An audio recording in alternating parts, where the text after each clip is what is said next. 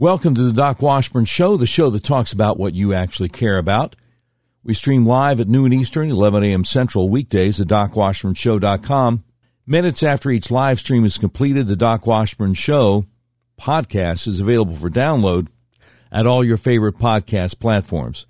The Doc Washburn Show is on Twitter and Facebook. You can email us at contact@DocWashburnShow.com.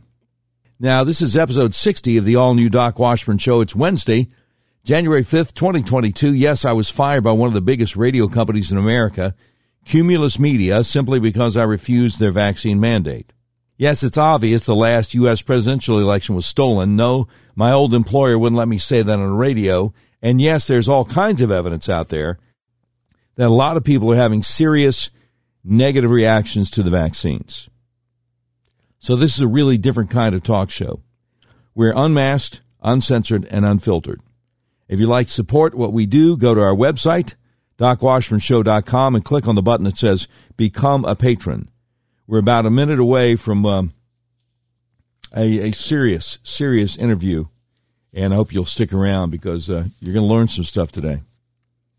Now, if you've ever tried to buy a car recently, you realize there's such a chip shortage that you may have a hard time finding what you're looking for. People I know have actually bought vehicles from hundreds of miles away from where they live. That's where Red River Your Way comes in. Red River Your Way is a big old car dealership in the middle of the USA that believes in freedom. That includes the freedom to buy a car, truck, van, or SUV the way you want to. You can buy online, and they will drive it to you no matter where you are. Red River Your Way wants to make your car buying experience as easy and transparent as possible. That's why they've added technology to their website that puts you in complete control of your payment options and allows you to complete the entire purchase process online. But don't worry, Red River experts are still there to help you every step of the way if you have any questions.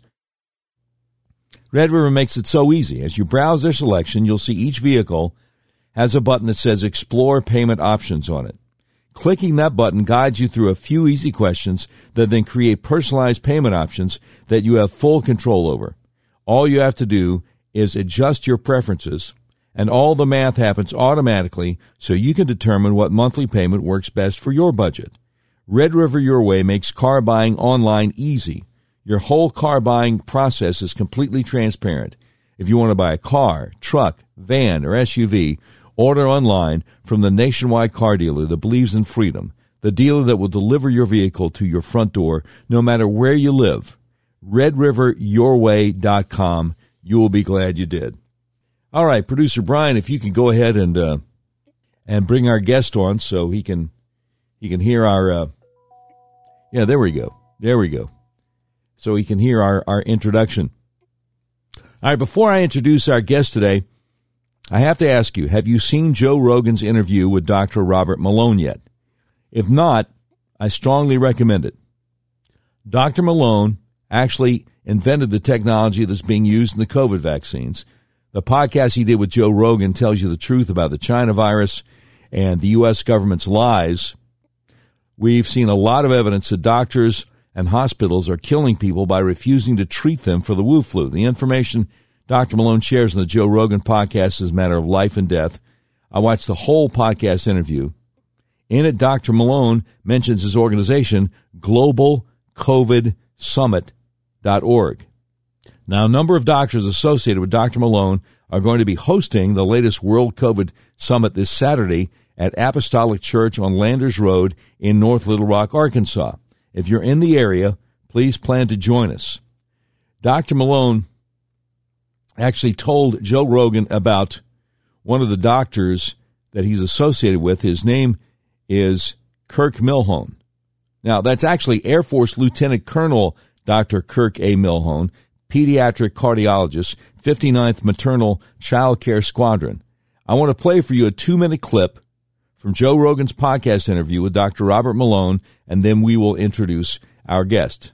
So here goes. Peter McCullough is the textbook example of hunting physicians, right? The guy is $150,000 in debt right now in the hole in trying to defend his medical license.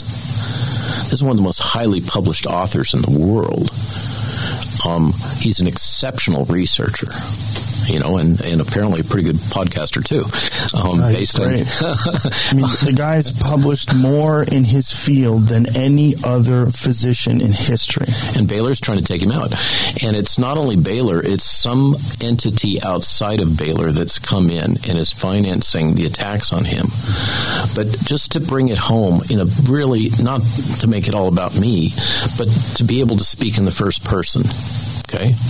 So I went to Maui with a bunch of physicians a few months ago, and we gave talks and did training about early treatments. We didn't talk about vaccines. There's only one hospital on Maui, on the island of Maui. It's owned by it's basically a Kaiser Permanente satellite. Okay? So we went there, we gave that talk. That hospital and the hospitalists associated with it are actively involved and have kicked out Kirk Milhound because he's giving early treatment with the horse drug, ivermectin. Okay? Now, who's Kirk Milhound? Why is he in this hospital? What is he qualified? Okay, he's an MD PhD pediatric cardiologist with his PhD training at UC San Diego in vascular inflammation. He is among the most qualified individuals in the world for managing COVID and commenting on cardiomyocarditis in children. And they've kicked him out of the hospital. Just for prescribing ivermectin. For early treatment. Okay? He also happens to be a pastor at a local congregation. He runs a food bank. His whole life he has traveled to emerging economies to provide free treatment. This is the kind of exemplar person that we all should be. Lieutenant Colonel Kirk Milhound, it's an honor to welcome you to the Doc Washburn Show. How are you today, sir? I'm doing well, sir. Thank you, and it's an honor to be on.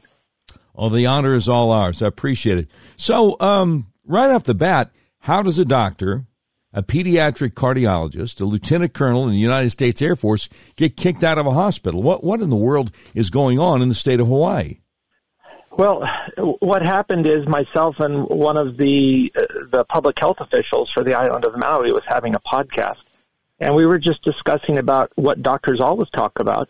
And that is, before you give any treatment, any medication, any surgery, you always have to talk about the risks, benefits, and alternatives. And because this is a relatively new virus that we're dealing with, it has a new presentation, and people are trying to figure out how to ameliorate the symptoms or prevent hospitalization, prevent death. There are a lot of different things that are being tried. We often know in retrospect how successful those are. So when we're doing something, we're saying, well, we're trying this new medicine, this new treatment. So we really, when things are under emergency use authorization, we are engaging people in a medical trial. Before we engage someone in a medical trial, we need to actually have their informed consent that they will say, and so let me explain to you what's good about this. We think, let me explain to you what is possibly a risk to you that we think, because we don't know the future. We don't know what it's going to look like in 20 to 45 years, whatever it is. And then let me tell you what the alternatives are if you choose not to take this. That's the discussion we were having.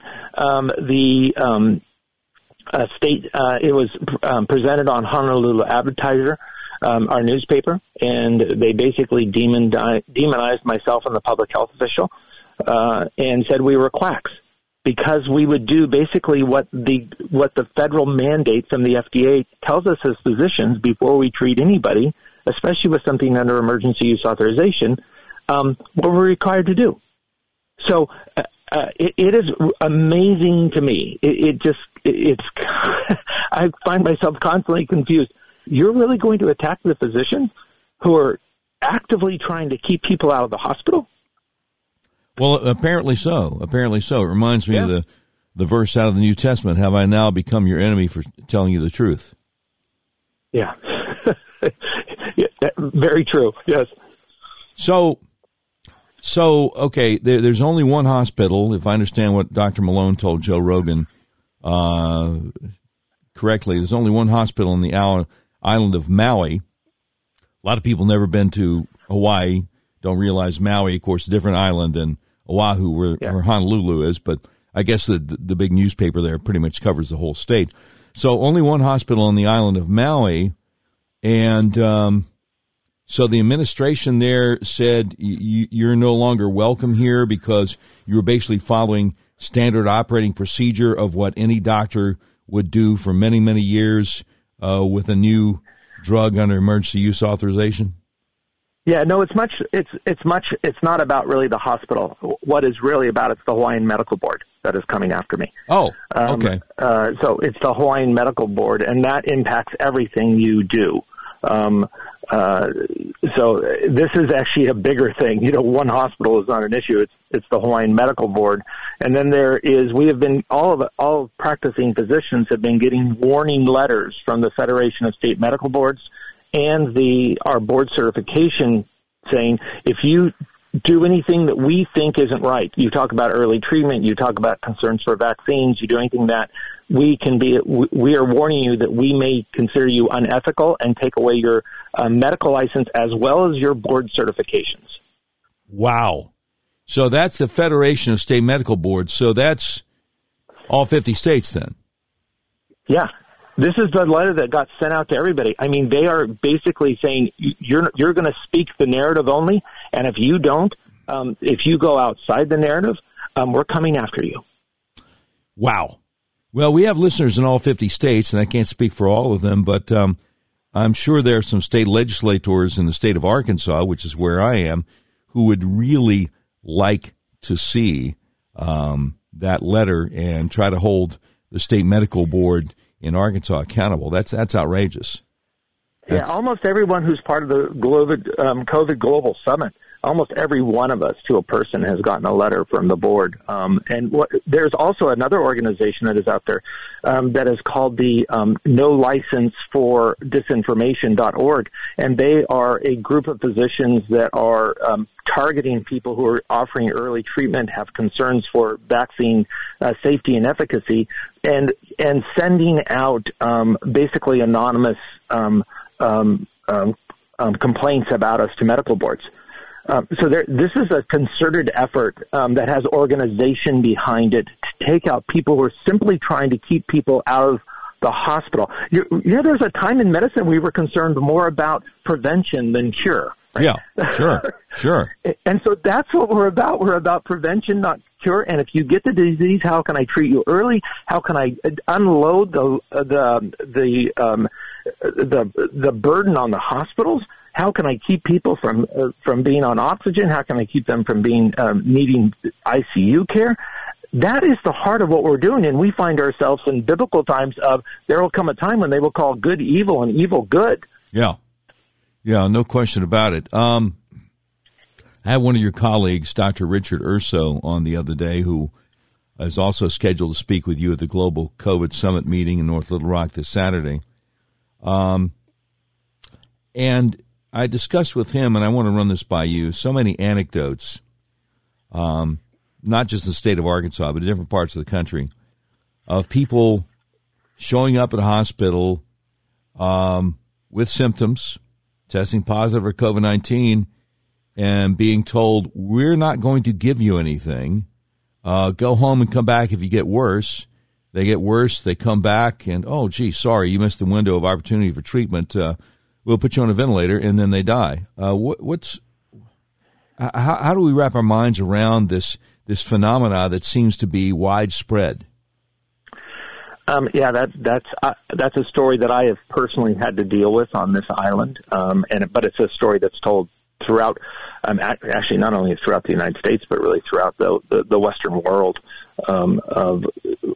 So there's such a desire not to offer early treatment, except, and I think the major push has been, we want the vaccine, we want the vaccine, we want the vaccine. Yeah. And so the vaccine under emergency use sort of requires that there aren't any other treatments available.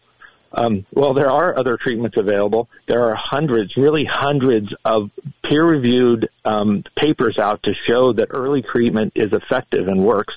I mean, these are from journals like Lancet that showed that if we treated early with budesonide or steroids, that we could really decrease the rate of hospitalization. But I know people who went to their doctor and said, hey, I have COVID, I'm feeling bad. And they go, well, call 911 if you get worse. That's didn't even treat them with steroids. I'm not even talking about like the controversial hydroxychloroquine or ivermectin. Or are they getting people in for the monoclonal antibodies? I hear this repeating story, and because of that, I often get people late, which I'm missing a critical window in that first 5 days is really important. It's outrageous. I think I may have had the Wu flu. December 10th, 2019. Felt like I had the flu. Regular stuff wasn't working. I didn't know what to do. My wife sent me down to an urgent care place here in Little Rock, Arkansas. Again, this is like a month before I'd heard anything about COVID-19. And they wanted to give me a steroid. I'm like, gee, steroids? Yeah, I don't know, man. And the nurse said, well, I'll tell you what.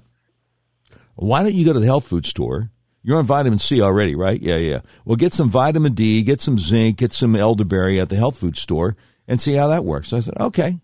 And I was in great shape 24 hours later. But I went like as soon as I felt like I was coming down with the flu.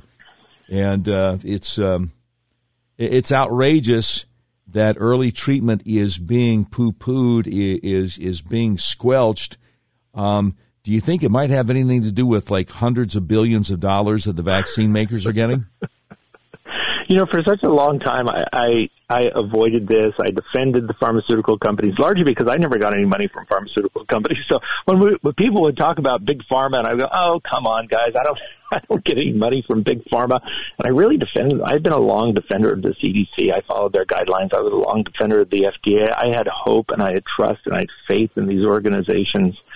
I will tell you that it's really hard to figure out what's going on, but it's that old adage: follow the money. Yeah, absolutely.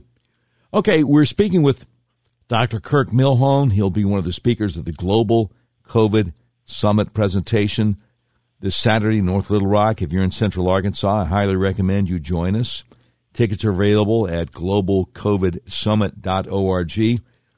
Okay, Dr. Milhoan, there has been a lot of misinformation with COVID-19. Early on, we were told to spray everything we bought at the grocery store with a 70% alcohol solution when we got the stuff home.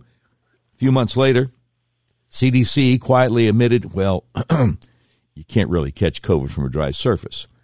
We were also told there was no such thing as a false positive COVID test. Boy, that turned out to be wrong. Joe Biden even told us repeatedly, if you get the vaccine, you won't get COVID. But, of course, a lot of the people hospitalized with COVID are double vaccinated and boosted. What are some of the fallacies about COVID that we're being told today? Well, I think that for a long time it was most recently it's been that this is a pandemic of the unvaccinated. I think we're seeing that is clearly not true. There's a demonization of a good 30 to 40% of our population of how we were an enemy. Even people who had recovered. I think the other thing, there's been an incredible attack on the valuable enduring immunity of natural immunity that came from someone who was infected. So what's happening, you'll see this as Omicron is coming through and infecting a lot of people. A lot of those who are double vaxxed and got boosted in the healthcare settings are now coming down with Omicron. And they were saying, well, we have to, and doctors and nurses, healthcare providers and ancillary personnel. If you didn't get fully vaccinated and boosted, you're at risk of losing your job. And many people did lose their job because they didn't do this. But the idea is if people are vaccinated and boosted, then they'll be much safer than they're naturally immune. We have over, last I checked, 134 studies show how the natural immunity is better than actually the vaccine immunity. Why is that? When you get an immunity, it's really going just to your blood. So your body forms an immunity that is basically within the body. One of the beauties of natural infection is the mucosal membranes, your nose, your mouth, they form antibodies around, also called IgA antibodies, and so you have that first defense. So natural immunity is something that we shouldn't discount. We should go, wow, this is beautiful. Right now, if you're if you have natural immunity, and I can prove my natural immunity from when I had COVID about 6 months ago, I can prove it two different ways with IgG antibodies. I can prove it with T-cell antibodies. I can prove it the fact that I see COVID patients every day and have not gotten reinfected. But that is not held to any standard, right? I can't fly without testing. I can't go to Europe. I can't go to this country. I can't go into a restaurant. Even though I'm probably safer by statistics, I'm safer than the vaxxed and boosted, I'm still now a secondary person. When I was in LA, my son and I walked in. I had already had COVID. They said, "Oh, I'm sorry. You can't sit in the restaurant unless you have a vaccination card." I said, "Well, I have natural immunity." "No, you'll have to sit outside." So my son happens to be black, and so my son and I go sit outside of the hotel restaurant because that's where we're allowed to sit. I see another white woman who had interracial children come out, and she looked at me and she said, "I'm teaching my children about segregation." And then as I got up to leave after we finished our breakfast, I looked over, and there were two large families, and the men were both wearing yarmulkes. And I thought, oh, my gosh, they have the blacks, the mixed race, and the Jews outside of the restaurant. And wow. I thought, what have we come to? Yeah.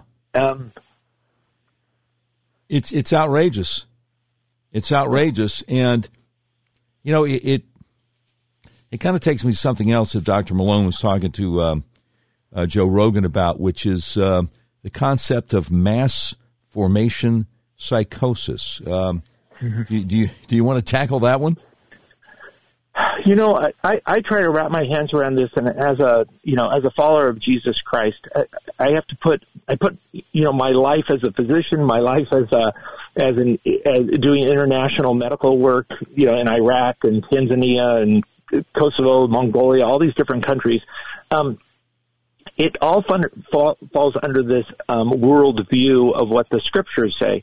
And what I liken this to is from the second book of Thessalonians in chapter 2. It talks that there will be a mass delusion upon the earth. Yeah. And that's what I feel is that when I try to talk to people, it's almost like they have their ears are plugged. I'm not talking about crazy things. I'm talking about information that I have peer-reviewed literature on. And when I show it to them, usually what I hear from those people are just attacks. Oh, those people are idiots.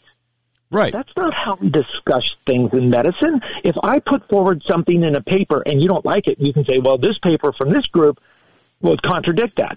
We have that kind of discussion. People often ask us when we have these summits, why don't you bring other doctors to debate you? We'd love to. We're willing to go back to old school stuff that we used to do forever, and that is have legitimate debates. If someone doesn't think our early treatments work or they think they have a better plan, if they want to talk about vaccine versus non-vax, we want to talk about myocarditis and vaccine versus myocarditis and COVID, we're willing to have that discussion. We want to have that discussion. That's what makes medicine better. But we have gotten to this place where we are a single narrative. And if you step outside that narrative, you get crushed. Yeah.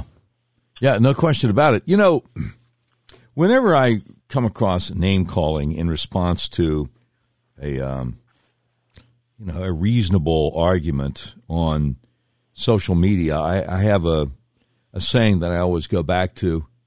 Ad hominem, name calling, ad hominem tends to betray frustration with inability to construct a coherent, persuasive argument. Exactly. Exactly. But to me, there are two things that usually mean that you have no answer. One is you just start name calling, and the other one is you have to declare how long you've been doing something. Yeah. Now, I've been doing this for 30 years. No. Okay, so you've been doing it for 30 years. Good. Can you answer my question about this statement I just made? Right. Now, when somebody says, hey, I've been doing this for 30 years, or don't you know who I am, something like that, that's a logical fallacy called appeal to authority. There's a list somewhere of like the 10 most used logical fallacies, and they're all designed to distract attention from the argument, from the matter at hand. Yeah. There's appeal to authority. I can't remember. Oh, one of them is appeal to intimidation. You better watch it, buddy. That kind of thing. Yeah. And it's all to distract from what you're actually trying to discuss, and it's a shame. So, as part of this mass formation psychosis that Dr. Malone talked to Joe Rogan about, what do you make of people who are double vaccinated and boosted, who get deathly ill anyway, and start pleading with other people on social media, please get vaccinated? Yeah, that's really hard to explain, isn't it? If I took a medicine and I was told that if I take this medicine I won't get a disease, and then I got the disease, I would question on the truth of the original assertion. Yeah. When we talk about this is that, I'm not against a vaccine. I mean, I'm a pediatrician. I'm vaccinated. I've probably written for vaccinations and vaccinated thousands of children.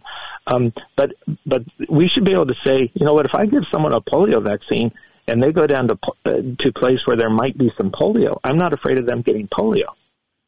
So right. If I give my son a tetanus vaccine, when he steps on the rusty nail, I'm not afraid he's going to get tetanus. I've seen tetanus in Africa. So there's this assumption, and I think that this is part of it, is that people have been so conditioned that we have given vaccines and people aren't getting mumps, they're not getting measles, they're not getting polio, they're not getting tetanus, that if you get a vaccine, then it will work. Right. But this is a respiratory vaccine, and we have never been good at getting a vaccine for respiratory viruses. We don't have a vaccine for the common cold. We don't have a good vaccine for respiratory syncytial virus that can harm especially vulnerable children. And now we've been trying, we have 4 different vaccines out that are sort of widely circulated. We have another one coming out called the Novavax. We have another coming out called the Covaxin. There's the Sinovax. There's the Sputnik one. There are all these different ones, and none of them are showing themselves to be incredibly effective like we would assume. But I think also there's an enormous amount of social pressure that if you don't get the vaccine, then you are those dirty people that should be taken off to camps. Yeah. Well, speaking of the vaccines and the emergency use authorization and the vaccines that may actually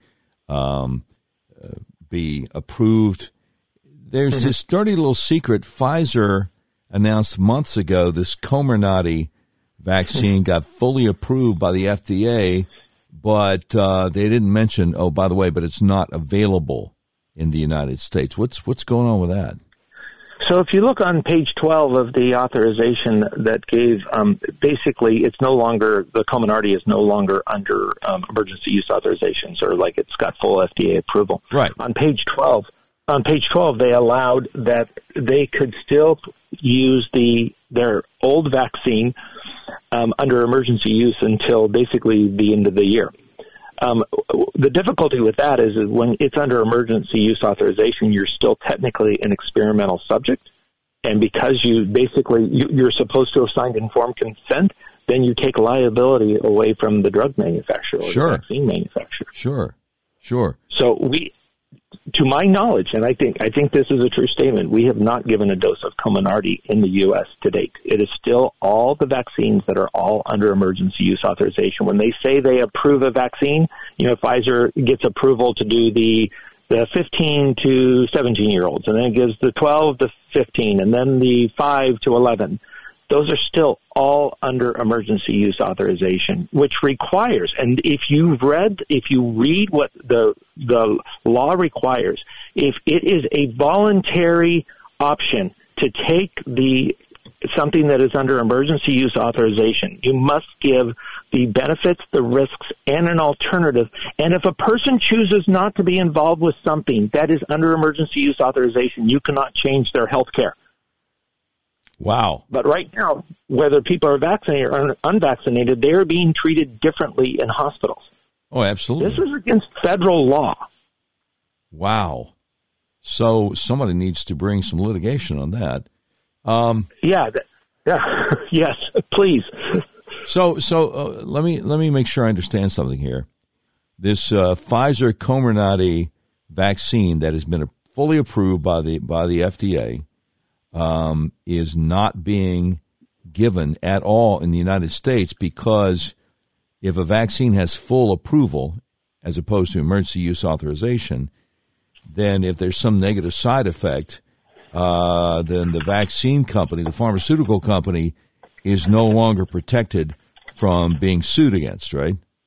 Yeah, and it's very complicated. The laws around liability to the manufacturers of vaccines, it's very complicated in all the intricacies, including whether it has been made to be a normal schedule with pediatric vaccines as well.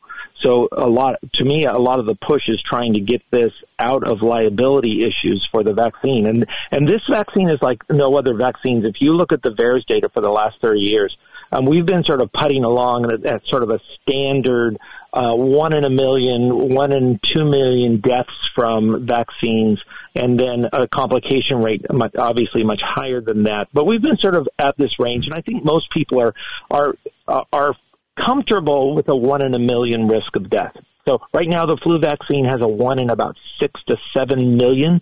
Yeah. So every 6 to 7 million doses, you might have one death associated with the vaccine. Right now, with the latest VAERS data, which is always an underestimation, we're at least at 1 in every 20,000 to 30,000 doses is causing death. Wow! This is unheard of. This is unheard of. And I'm as a pediatric cardiologist, and fortunately for as a pediatrician, COVID is very, very mild for especially healthy children. So when I look at healthy children, and right now we're treating everybody the same, irrespective of age, irrespective of comorbidities, irrespective of weight, whether you have diabetes, how old you are, we're treating everybody the same. We don't do that. We risk stratify. So those who have really high risk, we might do more treatments and other things. For children, if you have risks, let's say, with really major heart defects, this is what I know about, we treat you differently during RSV season. We give you a special antibody once a month for 5 months to keep you safe. We don't do that for all kids. We just do that for some of the kids. So right now, the risk for getting myocarditis for those who are men under 40, getting myocarditis is higher with the vaccine than if you get COVID. If you look at the risk for children getting myocarditis, healthy children getting myocarditis from the vaccine, it's now about 1 in 2,200 kids. That was data out of Kaiser. Wow. Let me just explain for the listeners. Dr. Milhon mentioned VAERS. That stands for Vaccine Adverse Event Reporting System, which, if I understand correctly, Dr. Milhon, is a totally voluntary kind of deal. Doctors, hospitals don't have to report adverse events, adverse reactions to vaccines to this government system. So personally, I know of EMT who brought in 2 on our island, who brought in 2 anaphylaxis to vaccine reactions to the ER and said, "Are you going to report this to VAERS?" And they said no. I know a couple of pharmacists who were talking to their allergist who gave them the vaccine and was asking them about adverse responses and severe allergic reactions to the vaccine. They said, well, we've had quite a few, but we tried to put it in VAERS, but every time we do, the system goes down, so we just gave up. Wow. So that's why right now we would have taken off these vaccines. We did this with the H1N1. We took it off very quickly when we saw it's called what hits signal. Peter McCullough talks beautifully about this because of all his past experience. But I know as a pediatrician, when we had rotavirus vaccine out and we put it out, and there was some concern it might cause a telescoping of the intestine inside of itself called intussusception. And when that happened 100 times, the vaccine was completely taken off the market, and we didn't start it back up again until about 5 years. We've well hit signal on these vaccines for adults and children, and it's something we can't understand in terms of why this hasn't been taken off the market, especially when the death rate is less than 1%, and we have treatment. Yeah, well, unless we go back to what we were talking about before, follow the money. There's something else at hand. Yeah, definitely. We're speaking with Dr. Kirk Milhon. He'll be one of the speakers at the Global COVID Summit presentation this Saturday in North Little Rock. If you're in Central Arkansas, I highly recommend you join us. Tickets available at globalcovidsummit.com. Dr. Milhone, why is there such a push by the authorities to get 5-year-olds vaccinated? I don't know. We sort of, and that's where we, if you listen to Malone, you listen to McCullough, your mind goes to very dark places. Yeah. And it's not things you like to think of that are happening in the United States of America. Right. It's things that I was used to in totalitarian governments, that like you couldn't go unless you could do this, and you have to form this line, all these different things that I would see in totalitarian governments. I thought, no, not in the U.S. We're not going to do that. We don't have corruption like those other horrible governments. But I don't know why, when you have the data and you look at it. Now, if you want to offer this to people with informed consent, okay. But to mandate it and now say children can't go to school, you can't travel normally. We have restriction of travel, restriction of education, restriction of commerce, all based on whether you have this. You're not allowed to work in certain places. And we're taking this down to the children who have the least risk. So let me give you some perspective for COVID versus flu in children. The fortunate thing for us as a pediatrician, COVID is not bad in children. There are a few kids who have died and have had illnesses, but it is in terms of how it looks compared to flu, because flu kills a lot of children. So there was a beautiful study out of Turkey that looked at children who were admitted for flu and those who were admitted for COVID, and it looked at both of them, and it looked at what was their chance of going to the ICU. And 19% of children with flu went to the ICU, and 3% of those with COVID went to the ICU. So 19% versus 3%, flu to COVID. If you looked at how many needed to be on a ventilator, it was 16% for flu and 2% for COVID. We don't mandate flu vaccines for kids. No. We don't mandate flu for kids to go to school. So we're doing things that are absolutely unprecedented and actually without true scientific foundation to take this really unheard of step of mandating it throughout the population. We're hearing anecdotal evidence anecdotes out of New York City that if a fully vaccinated family goes to a restaurant, but they have children under 5, they're kicked out because the 4-year-old cannot, by law, be vaccinated, and the restaurant says, "Hey, sorry, it's state health department rules. I don't make the rules," or maybe New York City rules, but whatever. You're not allowed to go to a restaurant with your children under 5, and there's no way around it. What's even more egregious about this is that we have many studies to show that the amount of vertical transmission from children to adults is exceedingly rare. And that's because they have such good mucosal in their nose and mouth, innate immunity. And so they take care of this virus very, very quickly. And so they don't spread it a lot. What I'm seeing much more is adults spread it to kids. I'm not seeing kids spread it to adults. And so that's even worse when they're saying they're taking the lowest risk people and they're saying that, well, if you're vaccinated, you're safe. Well, we know if you're vaccinated, you're not safe. This is a straw man right now.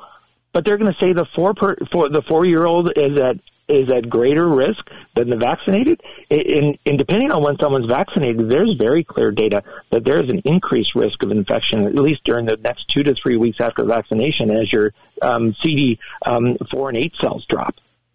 Yeah, well, what did you think a few months back when Dr. Rochelle Walensky, head of the CDC, all of a sudden did a 180 and said, based on data we're getting out of Israel, it looks like people who were vaccinated early are at an increased risk of developing serious health complications.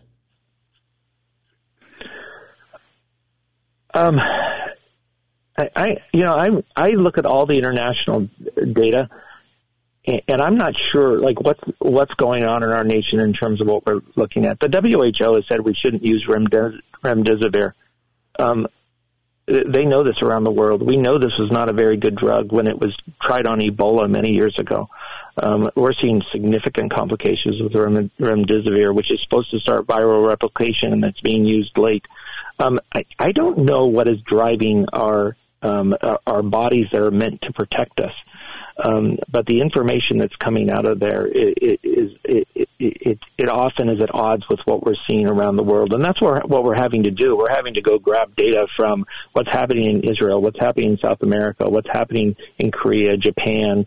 But researchers are all around the world are realizing if they speak up, they're quick to be silenced. Yeah.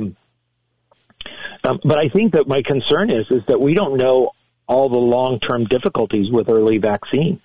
I'm seeing more and more vaccine injuries. So myself and another pediatrician, Angelina Farella, we probably together have close to 50 years of pediatric experience, and we had never seen a vaccine injury in our experience until the COVID vaccines come out. And now I just saw 2.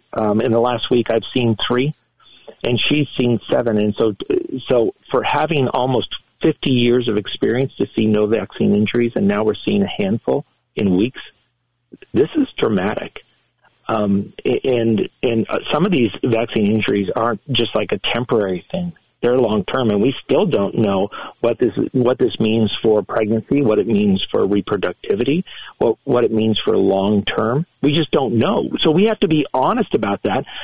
Everything we say about it's safe has to have an asterisk. Everything we say about it works has to have an asterisk. Yeah. And so to mandate something that we have so many unknowns about, it's unconscionable to me. One of the things I've wondered about for a long time,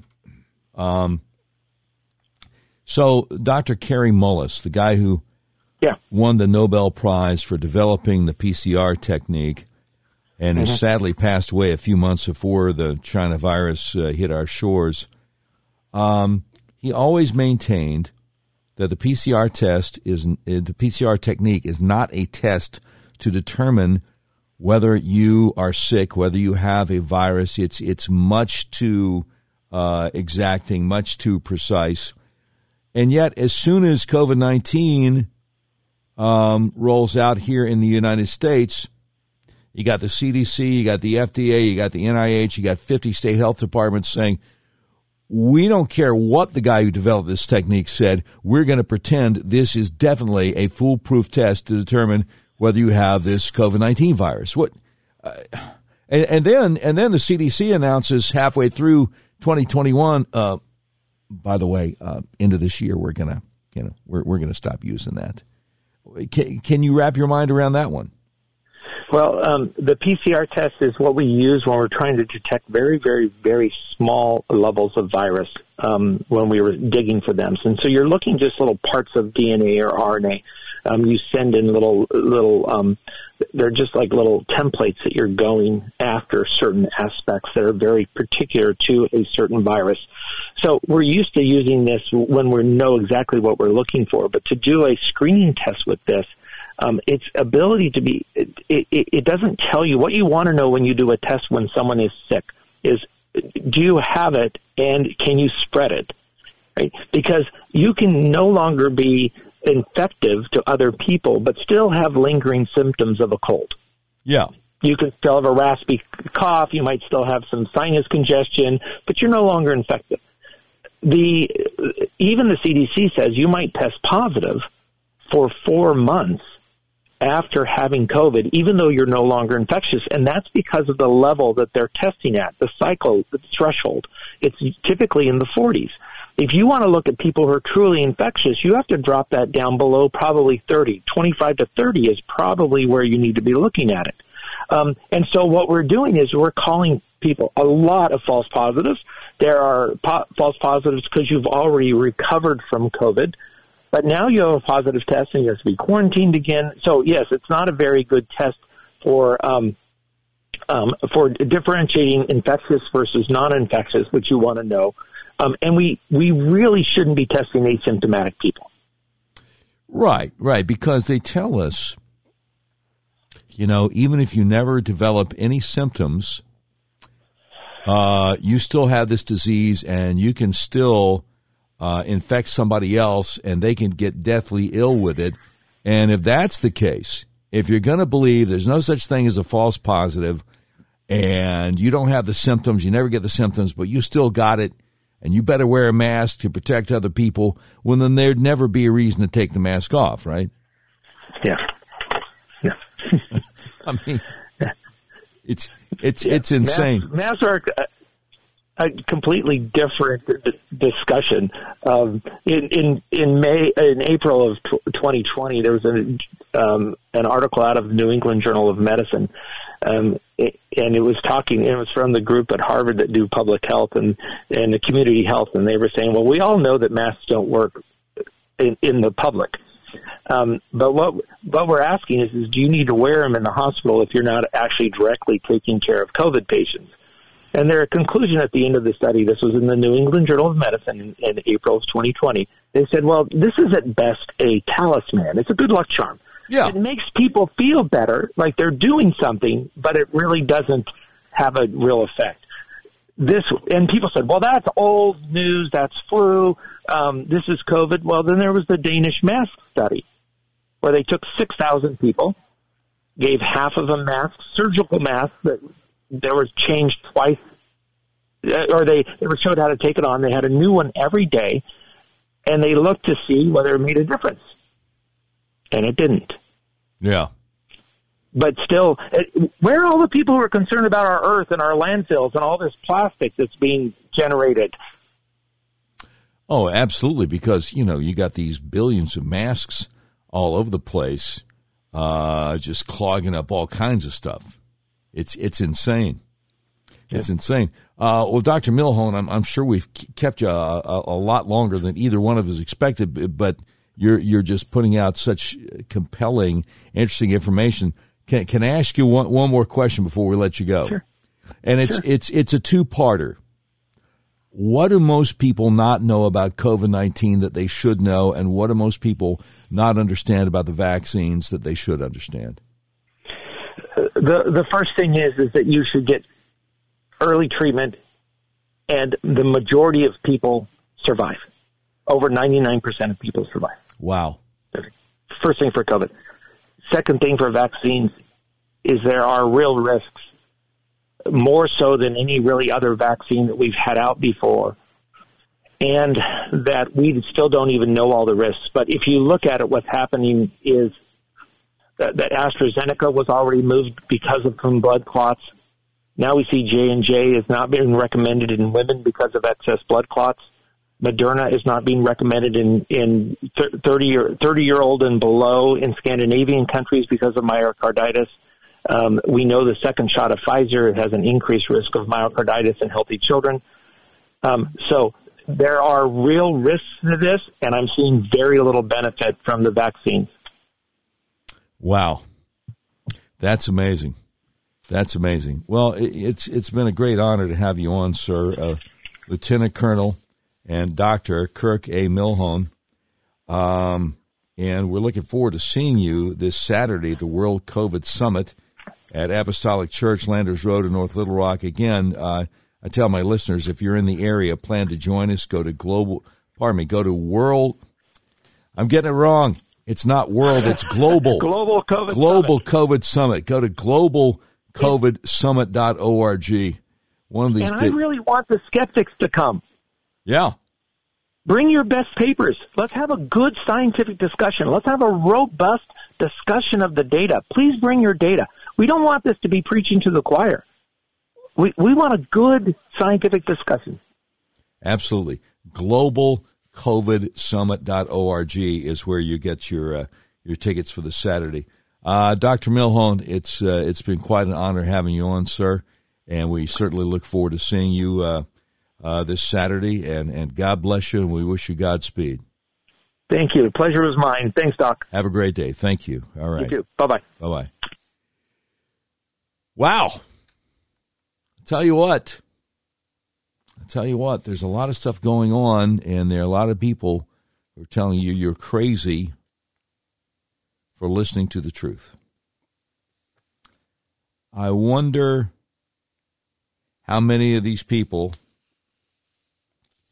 are the same folks that would have told you back in 2009 Well, you got a problem with Obamacare?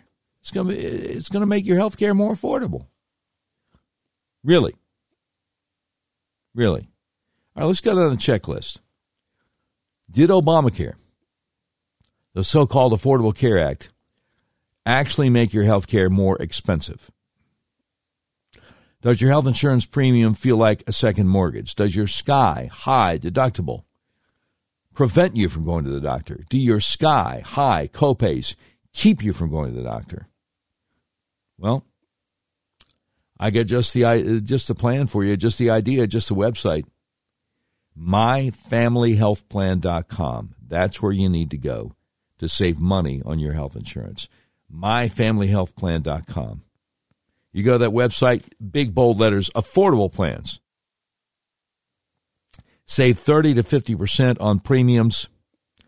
Personalized health coverage, low to no deductible, no copays. Man, such a deal. You click on the button that says Schedule Call Now, and you get a free consultation with my friend Art Wilborn, who will make sure there are no gaps in your coverage. On top of which, unlike some of those Obamacare plans with MyFamilyHealthPlan.com, you don't have to cover things that would deeply insult or contradict your deeply held religious beliefs. You're not going to get a plan where you have to cover abortion or transgender surgery and that kind of garbage. Save money on your insurance. Affordable plans. Save 30 to 50% on premiums. Personalized health coverage. Low to no deductible. No copays at MyFamilyHealthPlan.com. You book a free consultation there. Art Wilborn will make sure there are no gaps in your coverage. Save money on your insurance at MyFamilyHealthPlan.com. You'll be glad you did.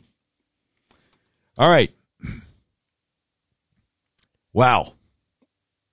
What a great conversation with Dr. Milhon just a few minutes ago. And I sure hope you'll join us this Saturday. Global COVID Summit.org. If you can't remember that, then maybe you can just go to our website. Go to DocWashingtonShow.com, and we link to it there. I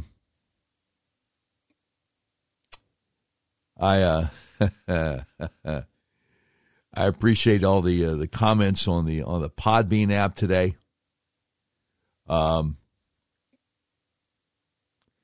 Let's see. Oh, one fellow said, "Do you think your liberal Dr. Tim will show up?" Over 70% of the people who listen to our live stream / podcast every day are from outside Arkansas. When I did a local talk radio show in Little Rock, Arkansas, there was a guy who used to call up, a liberal guy who said he was a doctor. And the last time he called, he started cussing on the air, so we had to put him on the no-fly zone, the no-call zone, whatever it was. Who knows? Who knows? I want to do a little update on January 6th. We had Nick Searcy on yesterday about his movie, Capital Punishment, themovie.com, which is about the fact that the government's been lying to us about everything, about what happened January 6th. Of course, tomorrow is a 1-year anniversary.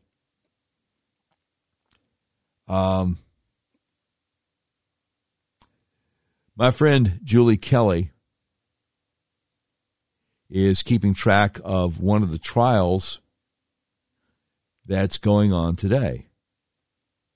And so I just thought I would give you a little update on that. Because what we have seen over and over and over again is that a lot of these people cannot afford an attorney. Even if they have a really good attorney back home, that attorney has to be licensed to practice in Washington, D.C. So these people wind up with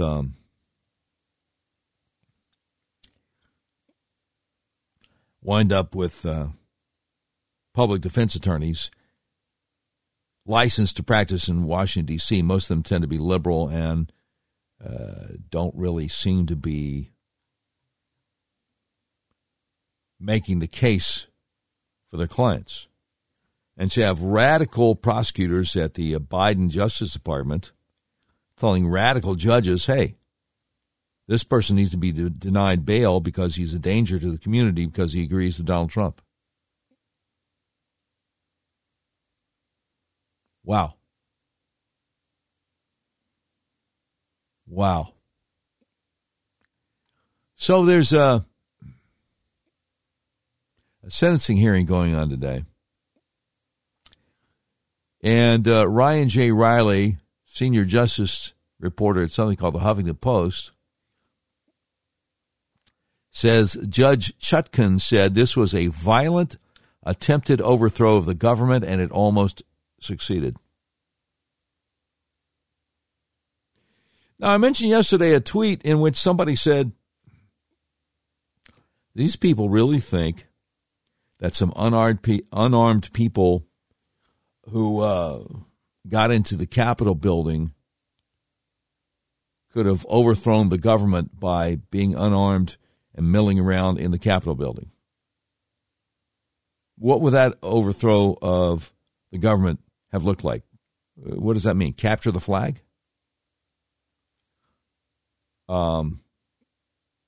Members of Congress certainly were not at any kind of risk, not like the Republicans were a few years ago on a baseball field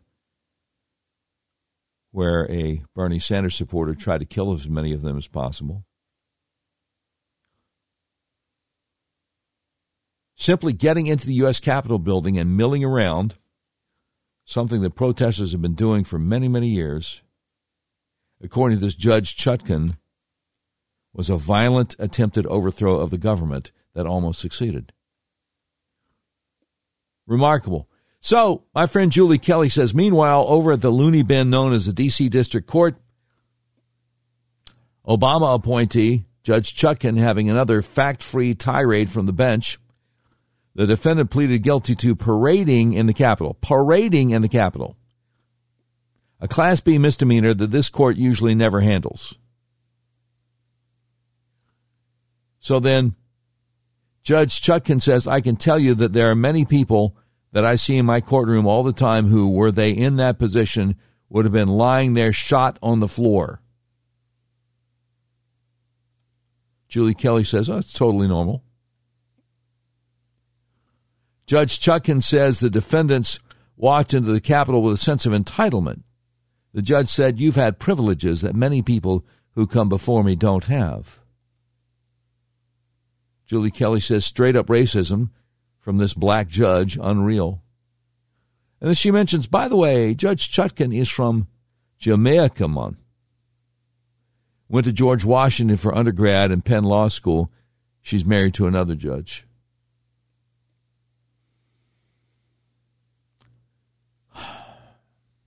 Wow. So that is what passes for justice. That is what passes for justice in the United States of America. Now, this is alarming. Ted Cruz on C-SPAN today talking about last January 6th. Let's see what this is. Solemn anniversary this week. And it is an anniversary of a violent terrorist attack on the Capitol, where we saw the men and women of law enforcement demonstrate incredible courage, incredible bravery, risk their lives to defend the men and women who serve in this Capitol. We are grateful for that courage. We appreciate the selfless sacrifice of the men and women who keep us safe. Is there anything in that 29 seconds that Ted Cruz just said that's not a lie? January 6th last year was a trespassing event violently cracked down by police. And Ted Cruz says it was a violent terrorist attack on the Capitol.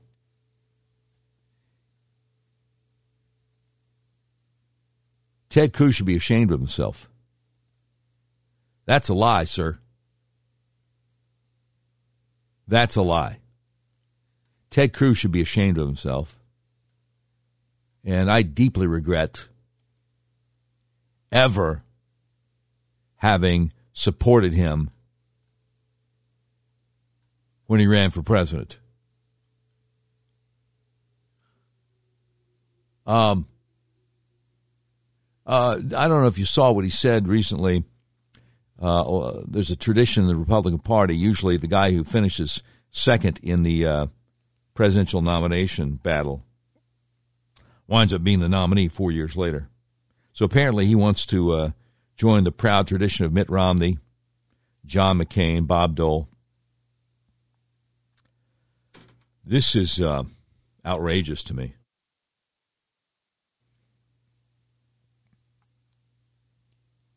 This is outrageous. Emily Brooks, reporter over D.C. Examiner, has the quote from Ted Cruz.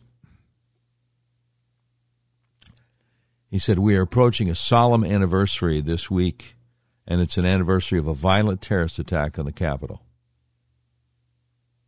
He says it's also worth asking what could have prevented the breach of the Capitol, what could have prevented the riot getting as far as it did. He's just straight up lying. Straight up lying. Now, there's some commentary here. Look, no. I'm not going to play the go along to get along game. I'm not going to. You know, I burn bridges when I have to, because I'm going to call it as I see it. I burned bridges with Tom Cotton, junior senator from Arkansas, when he stabbed us and Trump in the back. And I'm burning a bridge with Ted Cruz right now. I couldn't care less. Yossi Gestetner,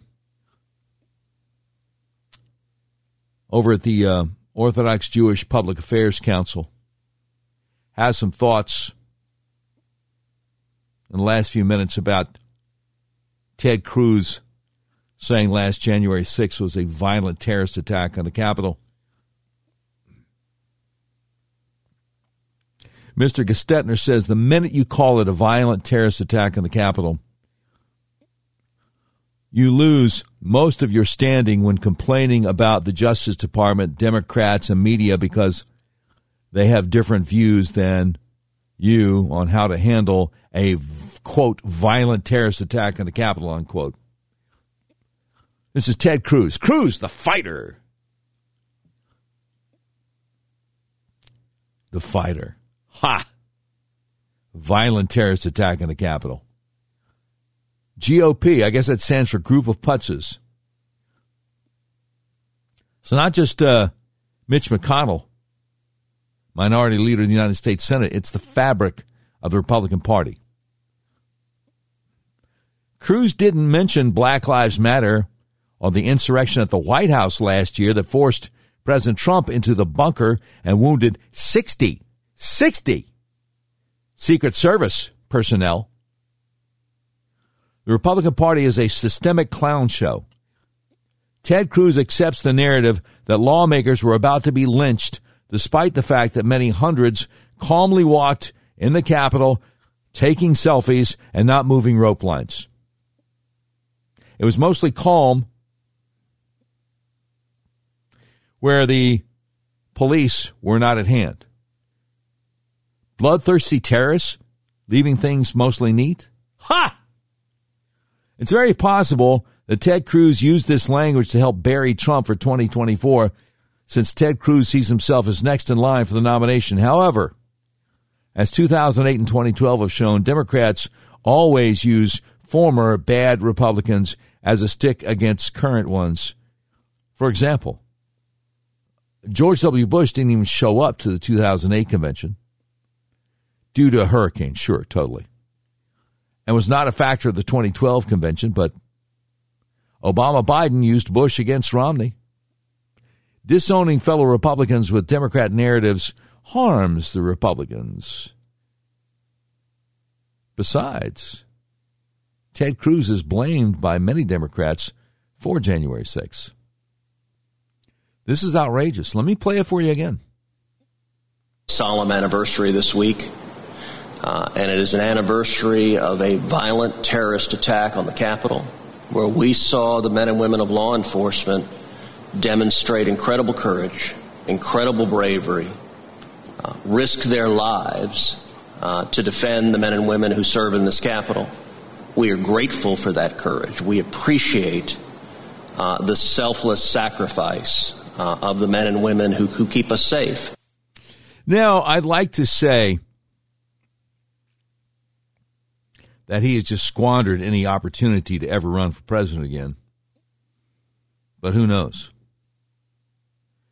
People have short memories, and by 2024,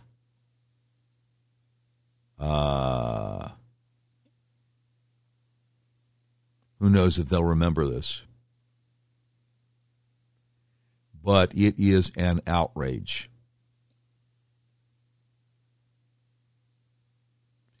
It is an outrage. Perhaps Julie Kelly says it the best about Ted Cruz's lying just now about January 6, 2021. Not just embarrassing and cowardly and an act of obvious groveling, a total lie. Ted Cruz is mimicking Christopher Wray and Joe Biden and Merrick Garland. He just gave Merrick Garland's prosecutors more ammunition in charging and sentencing motions. Senate Republicans are beyond worthless. Wow. Wow. I got to tell you, I'm furious with Ted Cruz. Furious. I hope somebody primaries him. When is Ted Cruz up for re-election? Let's take a look at this. Probably not till 2026. That would be my guess. Oh, 2024. 2024. He should be primaried just on what he did today. Just on what he did today. Absolutely outrageous. It's a lie. He knows it's a lie. No, I'm sorry. No, I'm sorry. I get it. I understand that a lot of people in Washington are in their own little bubble and they don't understand what's going on. But there's no excuse for this. There's no excuse for this. You know, I used to bristle at the idea. Libertarians used to say, Republicans and Democrats, there's no difference. It's a uniparty. I used to bristle at that, but 80 Republicans in the U.S. House voted with all the Democrats recently. At first, I thought it was to set up a vaccination database, the CDC. And a representative from one of those Republicans, French Hill, U.S. representative from Central Arkansas, complained, no, it's not to set up a vaccine database. It's merely to strengthen the one that we already have. Oh, okay. They voted for $450 million to make it easier for the feds and the state health departments to track the vaccination status of every one of us. Not one Democrat in the U.S. House voted against it. 80 U.S. House Republicans voted for it. And they need to be primaried.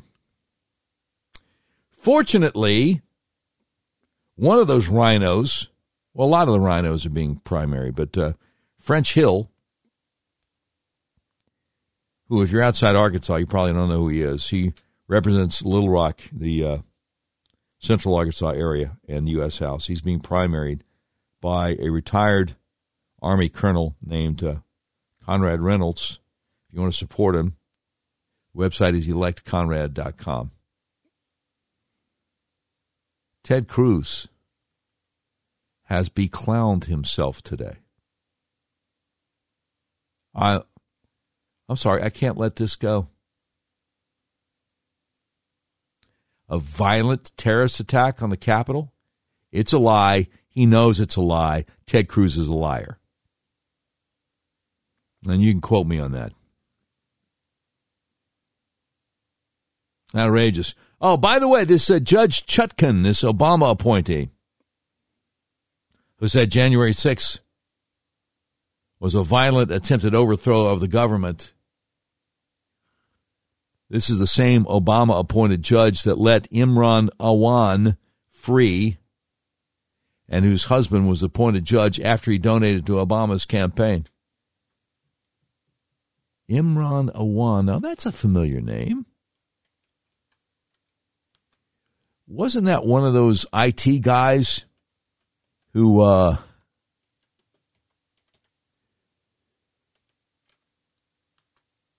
compromised all kinds of stuff? He was being used by a bunch of Democrats in Congress. Yeah. And turned out, let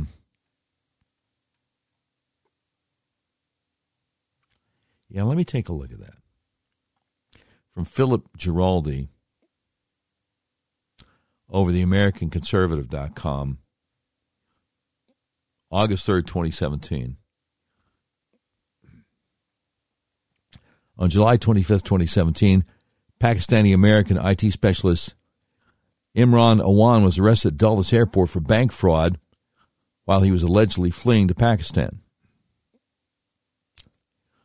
The reports predictably produced some press coverage before the story died, yet the speed at which the news vanished has prompted some observers to suggest there might actually be something more to the disappearance than the operation of the normal media reporting cycle. A number of conservative websites, including Breitbart, have been sounding the alarm over a possible cover-up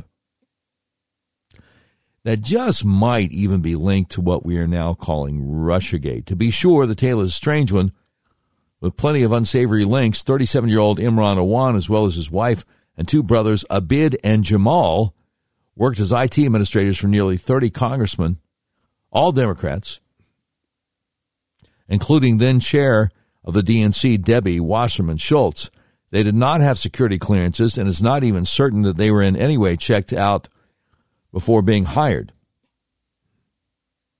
At one point, they brought into the House of Representatives as a colleague one Rao Abbas, someone to whom they owed money and who might have had no qualifications at all to work IT.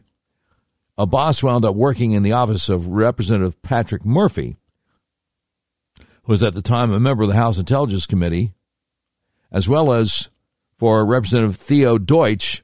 He was paid $250,000.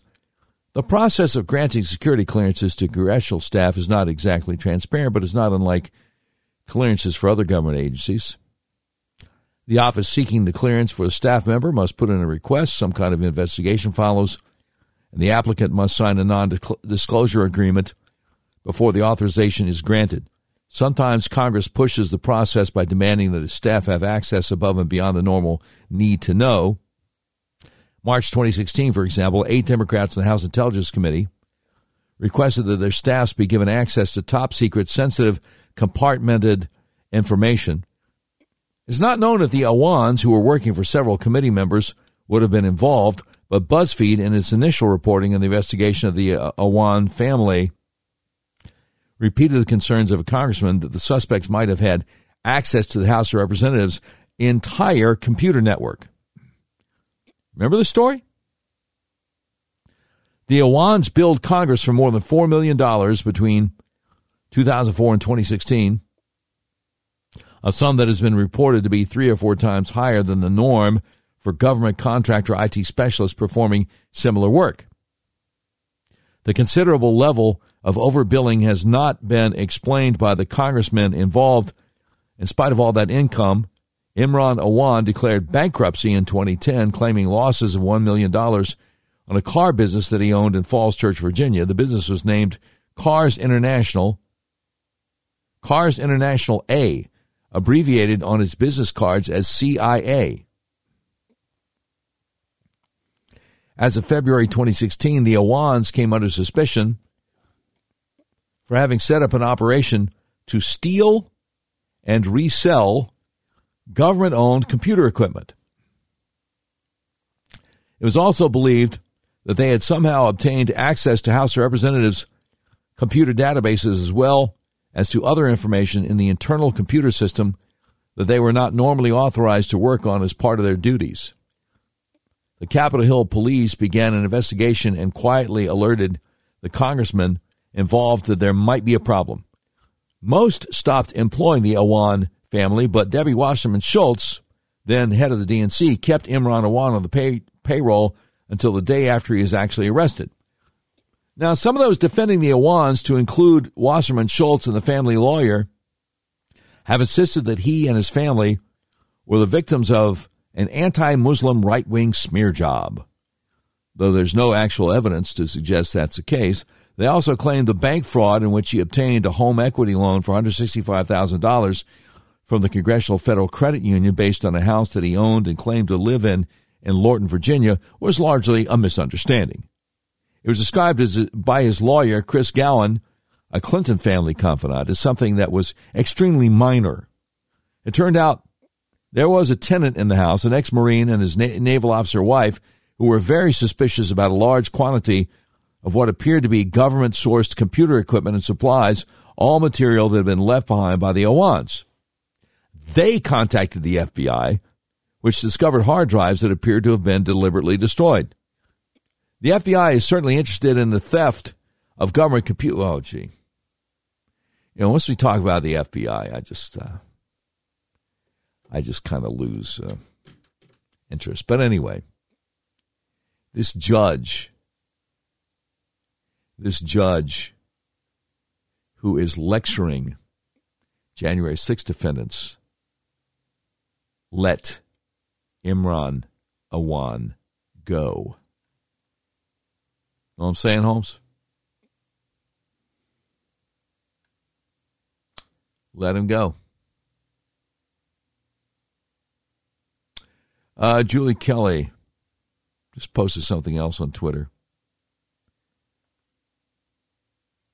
The Obama judge, Judge Chutkan, today in open court says this was a violent attempted overthrow of the government and it almost succeeded. Ted Cruz said we're approaching a solemn anniversary this week and it's an anniversary of a violent terrorist attack on the Capitol. They're both lying. As Julie Kelly says, there's no difference between Ted Cruz and the Obama judge. I'm furious. I'm furious.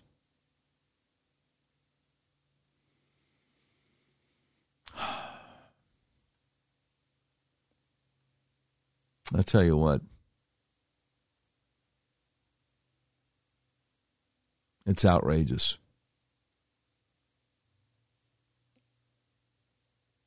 It's outrageous. Somebody just put up here a better French Hill than Joyce Elliott. Yeah, I thought that myself until French Hill voted $450 million to make it easier for the feds and the state health departments to keep track of our vaccination status.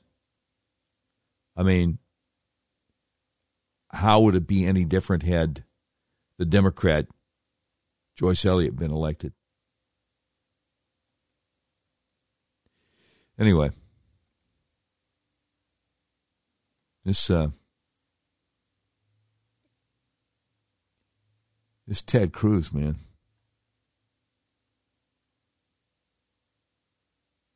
This Ted Cruz. As Julie Kelly points out, several Texans have been held behind bars for months under pretrial detention orders. Ted Cruz hasn't said a word, and now he just called his constituents terrorists. This Ted Cruz, man. We thought he was the real deal. The great Jordan Schachtel over on Twitter says,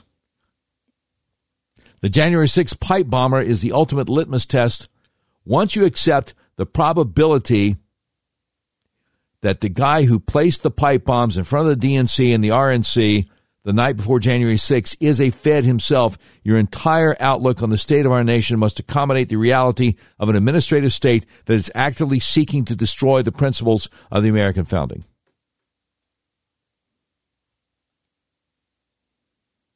They got video of the guy. Right? They got video of him. They've arrested other people by geofencing their cell phones. But they can't get this guy. By the way, if I may, I didn't realize it at the time. I wasn't a big Trump fan when he ran the first time. And I was offended that he referred to Ted Cruz as Lion Ted. But boy, was he right. Boy, was he right. Because Ted Cruz is one on the floor of the United States Senate today and lied about his fellow Americans. This is outrageous, y'all. This is absolutely outrageous. He'll never live this down. A violent terrorist attack on the Capitol. Outrageous. 2024 can't come soon enough. And if somebody primaries Ted Cruz, I will contribute to that campaign. I've sworn him off. I can't deal with Ted Cruz anymore. No matter what he says or does from here on out, he has really, really, really gone over the line with us. Give me a second. I collect myself. You're listening to The Doc Washburn Show. We are unmasked, uncensored, and unfiltered. You can now listen live weekdays, noon Eastern, 11 a.m. Central Standard Time at DocWashburnShow.com. Podcast available at DocWashburnShow.com and for download at Spotify, iTunes, Apple, or wherever podcasts are available. We are on Twitter and Facebook. You can email us at contact@DocWashburnShow.com or call us at 866-609-3711. Let me tell you how conservative talk show hosts are supposed to handle stuff like this. They're supposed to ignore it. And that's whether they're on radio or on TV, on Fox News. Supposed to ignore it. I will be shocked if anybody on Fox News tonight calls Ted Cruz to account for what he said today. Man, I hope they prove me wrong. This 29 seconds right here. Solemn anniversary this week, and it is an anniversary of a violent terrorist attack on the Capitol, where we saw the men and women of law enforcement demonstrate incredible courage, incredible bravery, risk their lives to defend the men and women who serve in this Capitol. We are grateful for that courage. We appreciate the selfless sacrifice of the men and women who keep us safe. So I'm going to give Ted Cruz a new nickname. We're going to call him Ted Pelosi Cruz. He's no different. He's no different. You know, I remember back in 2015 when he gave a 1-hour speech from the floor of the United States Senate about how people elect you to do one thing and you get to Washington and you're told by the leaders, no, that's just the promises we make. We don't actually follow through. You know, we got a different agenda when we get here to the Hill. He just thought that was awful. Well, clearly, Ted Cruz has joined the deep state. He's joined 100% the country club rhino Republican Party on the Hill. And it's just an outrage. It's just an outrage. I wonder what other people are saying about Ted Cruz today.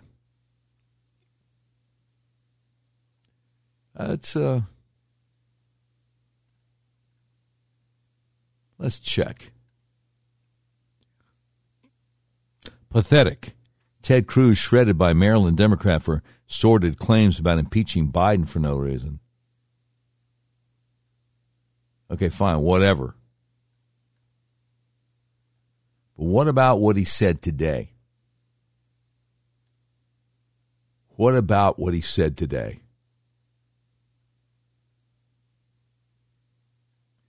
It'll take people a few moments to get up to speed on that. Man, oh man, am I hot about this.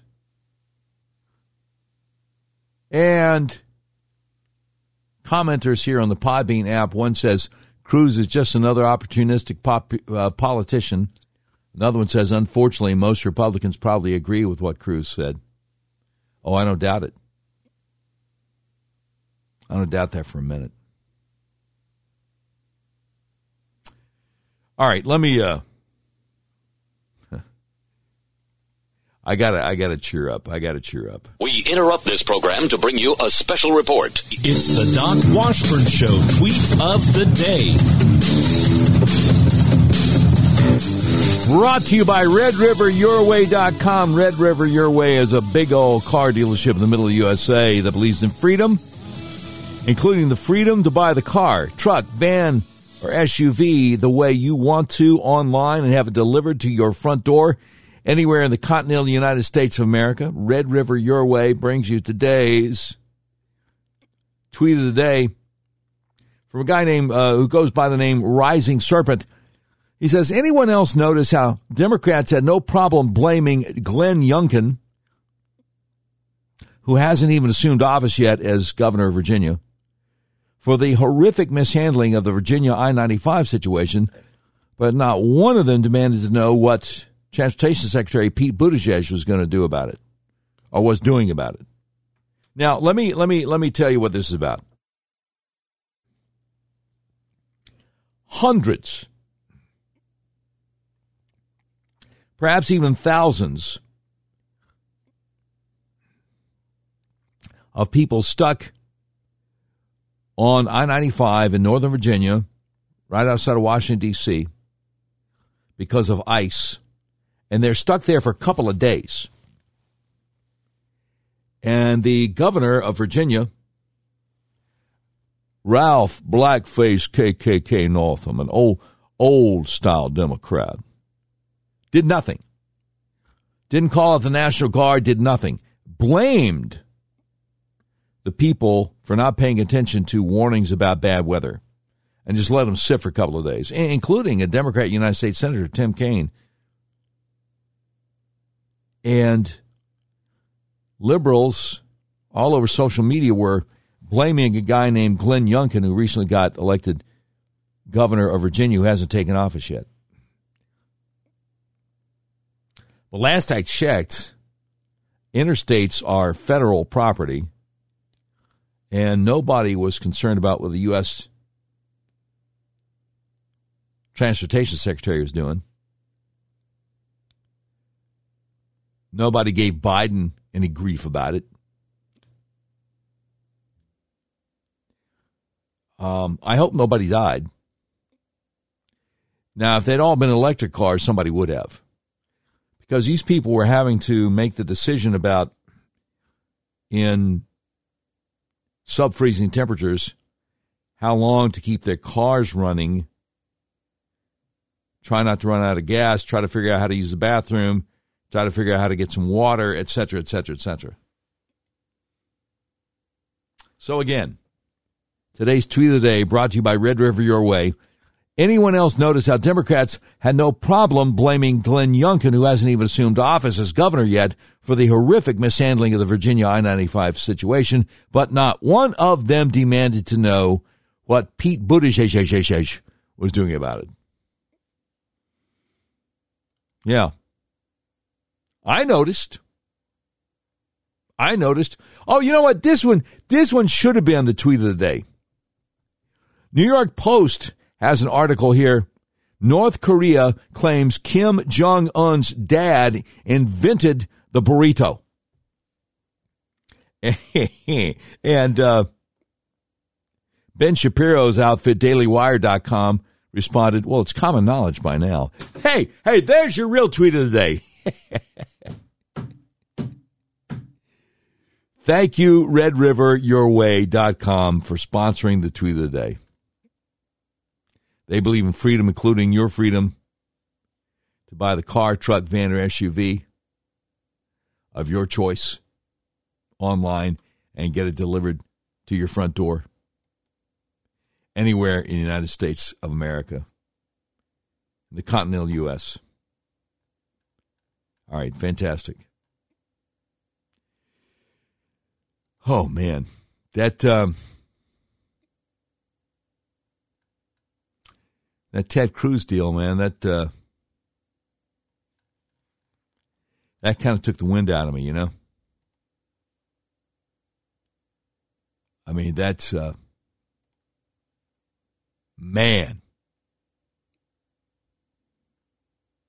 Now, for my New York listeners, because you have listeners all over the country,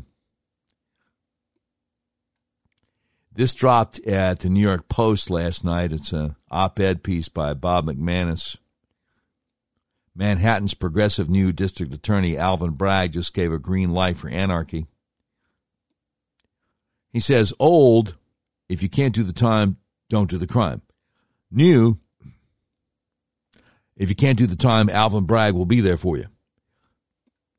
That much just became clear as the newly minted Manhattan district attorney issued marching orders to his hundreds of assistants and support staff by saying, let's do our very best to keep people out of jail, kids, and let's really, really not sweat the small stuff.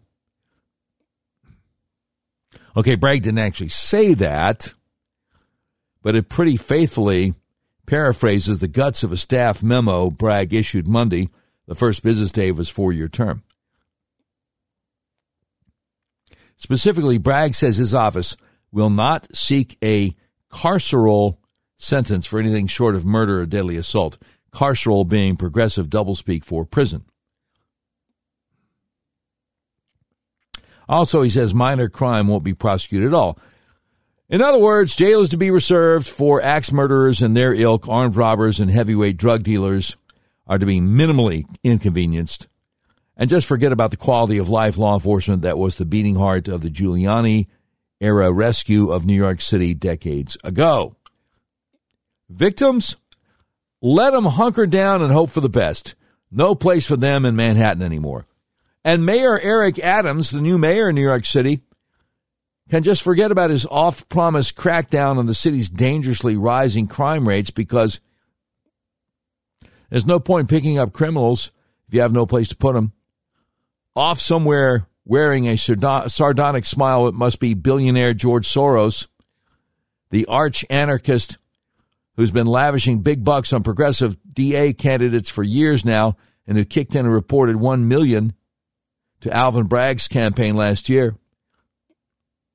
Soros-backed DA's reign in San Francisco, the smash-and-grab retail robbery capital of America, and Philadelphia, a city that posted more murders than New York last year, despite having 1/5 of New York City's population.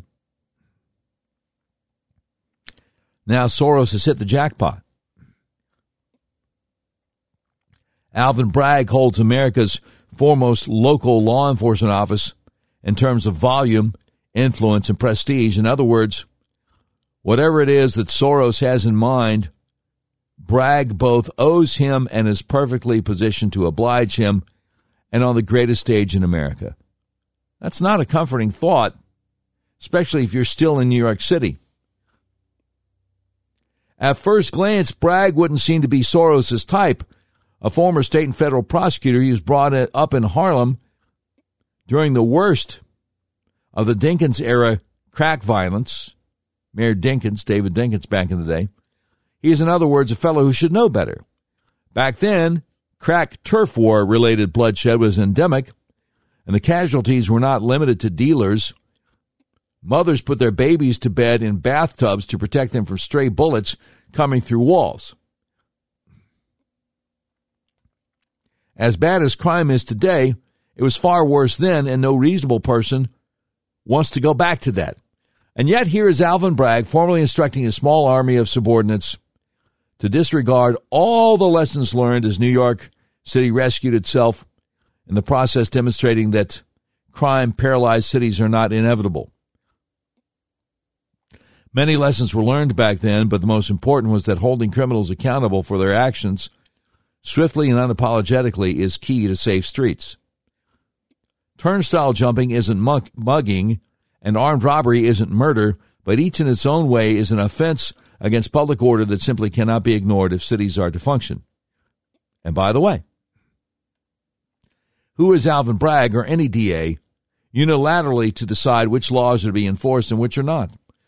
Prosecutors must be allowed discretion, of course, but they don't get to rip out whole sections of the penal code based on personal notions of what's just and what isn't, on a whim. Alvin Bragg's staff memo reeks of ignorance, arrogance, and contempt for the law-abiding. It also puts him in direct conflict with new mayor Eric Adams, who was a cop during the crack wars, who therefore knows what's up and who has promised to make crime a priority. Mayor Adams probably didn't expect Manhattan's new district attorney to be an obstacle to safe streets, but there you have it. He is. Ball's in your court, Mr. Mayor. Best of luck. I got to tell you, for our listeners in New York City, if you're still in New York City, why? Why on earth? I mean, I can't imagine having stayed in New York City. Doesn't make any sense to me whatsoever.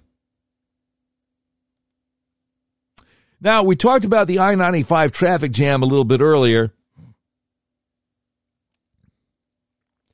Kamala Harris, masquerading as vice president,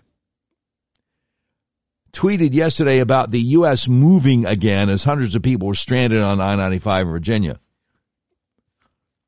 A tweet yesterday from Kamala Harris's official VP account praised the recently passed $1.2 trillion infrastructure spending package. At the same time, a snowstorm walloped the region, causing a tractor-trailer pileup that had people stuck in cars on I-95 overnight. But Kamala Harris's tweet said, because of the bipartisan infrastructure law, America is moving again. That's what infrastructure is all about, getting people moving. She got responses like, well, except for I-95 or Virginia. What a joke. What a joke. I hope we'll be allowed to have elections in November of this year and November of 2024. And I hope the swing states are in the process of changing their laws to keep people from cheating. Because, this whole country has been around now for, I guess we're 4 years away from 250th anniversary of 1776. And I don't want to just see the whole thing go down the drain and China rule us, Call me crazy. Oh, what's this? Leaked Biden plan would house violent men in women's prison cells. Oh, what could go wrong? This is over the Federalists. I'm not going to call him president. He's the usurper. He stole it. I'll never call him president. Usurper Joe Biden is preparing to give every rapist and molester in federal prison a get-out-of-jail-free card. Specifically, Biden is offering to transfer any and all male criminals to women's prisons. All the men will have to do is say they feel like a woman, and the Biden administration will take them at their word. This policy may be the worst part of a proposed executive order on law enforcement, a draft of which was obtained by the Federalist. Oh, by the way, they link to the draft. Most of the proposal is devoted to, if not defunding the police, at least disarming and disabling them. But buried toward the end of the extensive planned action to get soft on crime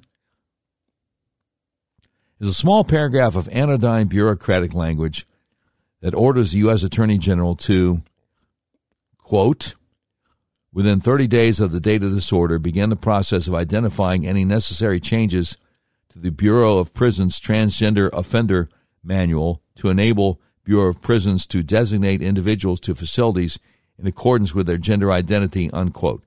In short,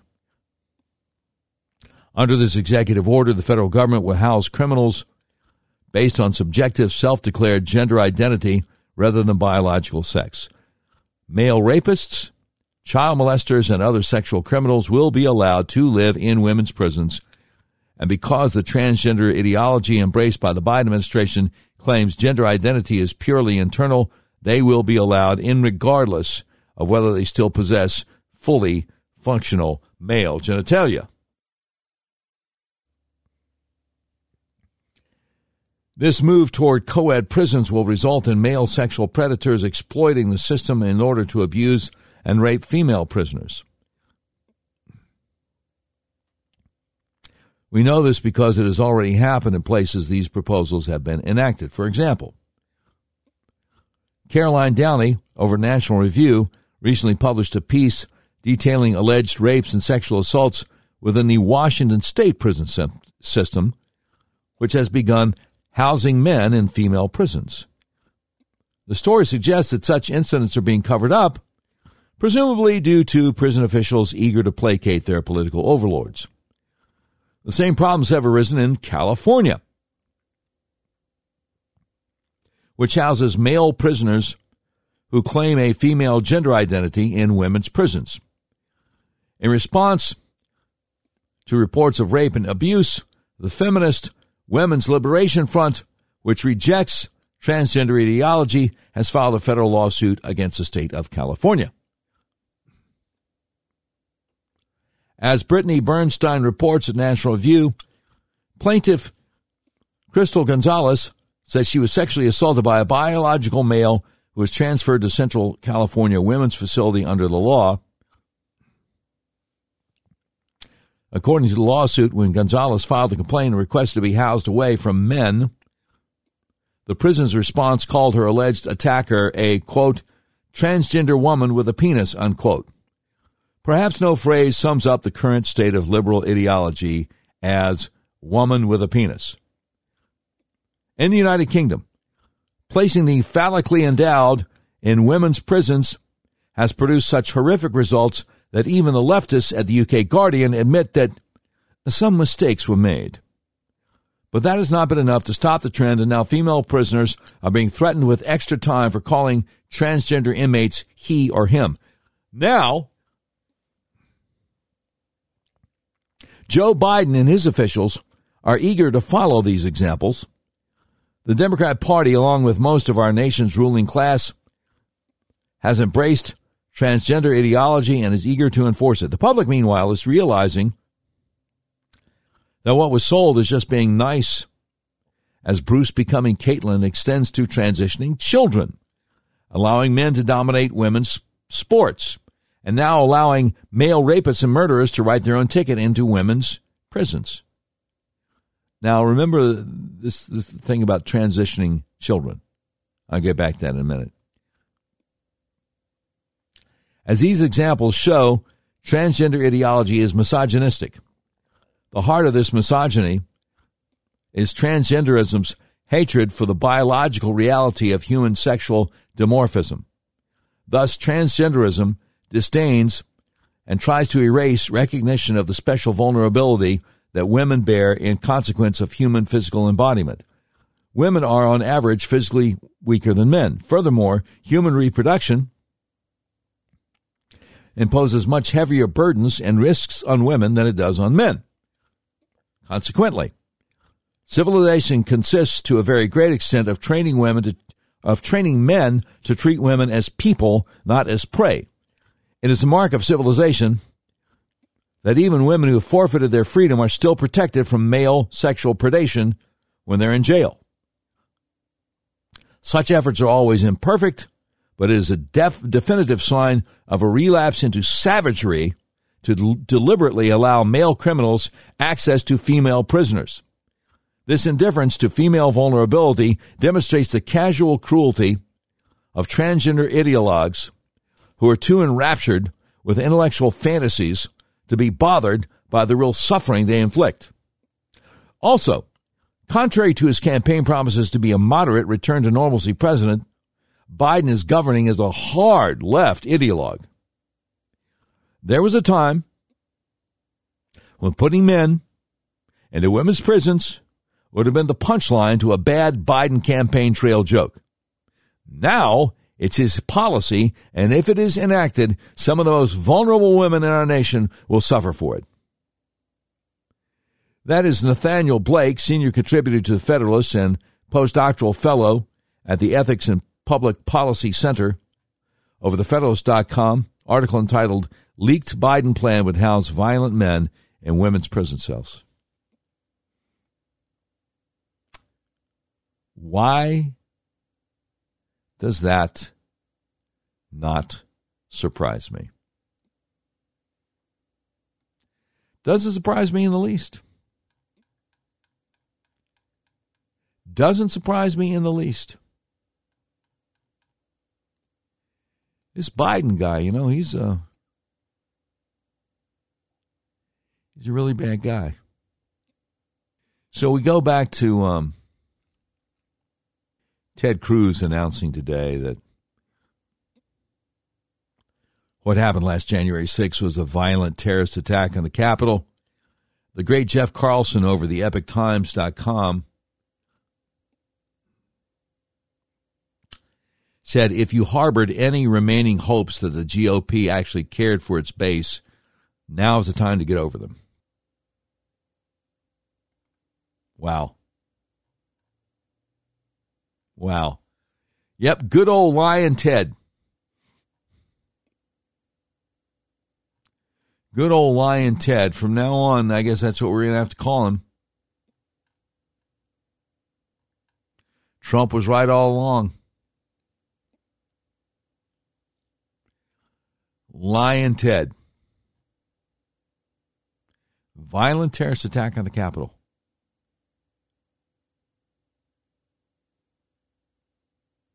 That's a pretty good response. Lyin' Ted Cruz just announced he has no intention of ever being president, despite probably trying.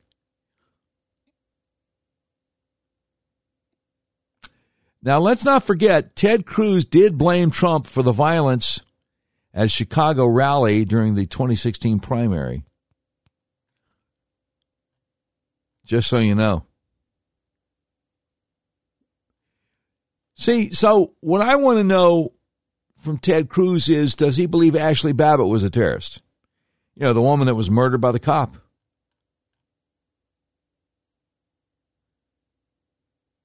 In the Capitol on January 6th. It's outrageous. It's outrageous. All right, we talk a lot about the government. We talk a lot about the healthcare establishment. And it is an honor, it's a blessing to me to be able to share with you the best-kept secret in American healthcare. Let me ask something. Do you have migraines? Do you have neck pain, back pain, vertigo? Okay, look at yourself in the mirror. Does one eye look bigger than the other? Are your eyes off balance? Are your shoulders off balance? Look at a picture of yourself. Do you naturally lean your head to the left or the right? Because that's how it feels normal. If the answer to any of these is yes, you probably need to get your atlas adjusted. That's how I got rid of my migraines and neck pain. Now, your skull weighs anywhere from 8 to 15 pounds. It rests on the top bone of your spinal column, the atlas, or C1, which only weighs 2 ounces.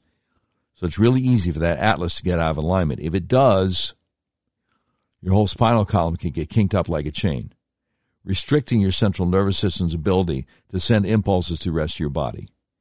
It can affect your respiratory system, your circulatory system, your reproductive system, yes, even your digestive system.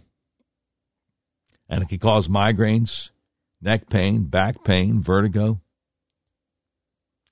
Do yourself a favor. If you're in Central Arkansas, you can call my friends at the Arkansas Cervical Center, 501-279-2009, for a free consultation to see if you need to get your atlas adjusted. If you're outside Central Arkansas, because people listen from all over the country, go to their website, turnmypoweron.com, and click on Find a Doctor to see if you can find one near you. You won't be disappointed. They've helped me. They've helped my wife. They've helped so many people that we know. And it is the best-kept secret in American healthcare. TurnMyPowerOn.com. See if they can help you. They help a lot of other people. Free consultation. Nothing to lose. Let me get back to this thing about Ted Cruz saying what happened last January 6th with a violent terrorist attack on the Capitol. My buddy Rising Serpent said, just remember that one guy driving a car in Waukesha, Wisconsin caused infinite times more injury and death than the hordes of people on January 6th, and yet not a single Republican or Democrat has called him a terrorist. Remember? The Christmas parade, Waukesha, Wisconsin? The guy hurt like 60 people, killed 6, including an 8-year-old. Black Lives Matter propaganda all over social media. And no one in Congress, Democrat or Republican, calls this guy a terrorist. No one. No one. Here's another response to Ted Cruz calling January 6th last year a violent terrorist attack on the Capitol. The great Yvonne Burton over there on Twitter. I'm going to have to follow her. She says, no mention of Capitol Police opening the doors, feds taking down barriers, Lieutenant Michael Byrd killing Ashley Babbitt, police causing the death of Roseanne Boyland. No mention of Ray Epps and Stuart Rhodes, federal agent provocateurs. Like, why is Ted Cruz doing the bidding of the left today? I'll tell you what, man. Here's somebody said, this is why you can't trust the Republican Party and why Ted Cruz will never be president. Yeah. Yeah. That's what's up, y'all. That's what's up. I guess I shouldn't be shocked, but I am. Again, the great Yossi Gestetner said, Ted Cruz's latest line cements my claim that Republicans are not idiots because this could be cured if they see their wrong ways enough. It is the opposite. Idiots tend to be Republicans, generation after generation, and you can't fix stupid. Well, you know, the old saying, the Democrats are the evil party, Republicans are the stupid party. What's wrong with this guy? Yeah, Ted Cruz should be asked if he thinks Ashley Babbitt was a terrorist. That's what he should be asked. Was Ashley Babbitt a terrorist, Ted Cruz? What about Roseanne Boylan? Was she a terrorist? Huh? How about all those constituents of yours? By the way, Texas is our number 2 state for downloads of our podcast. How about all Ted's constituents that are being held without bail and called terrorists? I got to tell you. Lion Ted Cruz. Lion Ted. I don't know which sounds better, Lion Ted or Ted Pelosi Cruz. Either way, it's pathetic. It's pathetic. Nobody's been charged with terrorism. Nobody's been charged with insurrection. Nobody's been charged with sedition.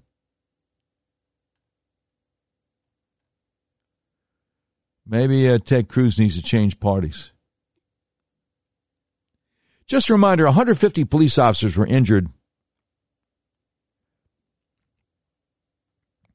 Oh, wait. I thought he was talking about the Black Lives Matter stuff going on last year. No, this knucklehead is talking about January 6th. He's making stuff up. A lot of police officers were injured on the Black Lives Matter protests. When Antifa attacked the White House in the middle of 2020, and over 50 Secret Service agents were injured that night, and they had to put Trump in the bunker under the White House. I don't see Ted Cruz talking about that. I don't see sellout Ted, Lion Ted, talking about that. Wow, man. Wow. Yep. Somebody here commenting on the Podbean app says, Trump called Cruz Lion Ted during the 2016 GOP presidential primary and was right. Makes you wonder if Trump was correct saying Cruz's dad worked for Castro. I didn't hear that. That's a new one on me. Last I heard, Cruz's dad, fled from Cuba. But who knows now? Violent terrorist attack? Come on, man. Come on. That's nuts. Okay. All right, that's it. You've been listening to episode 60 of the all-new Doc Washburn Show. Today's program has been produced by Tim Terrible, directed by Mick Messy. This has been a terribly messy production. Portions of today's show will be taken overseas and dropped.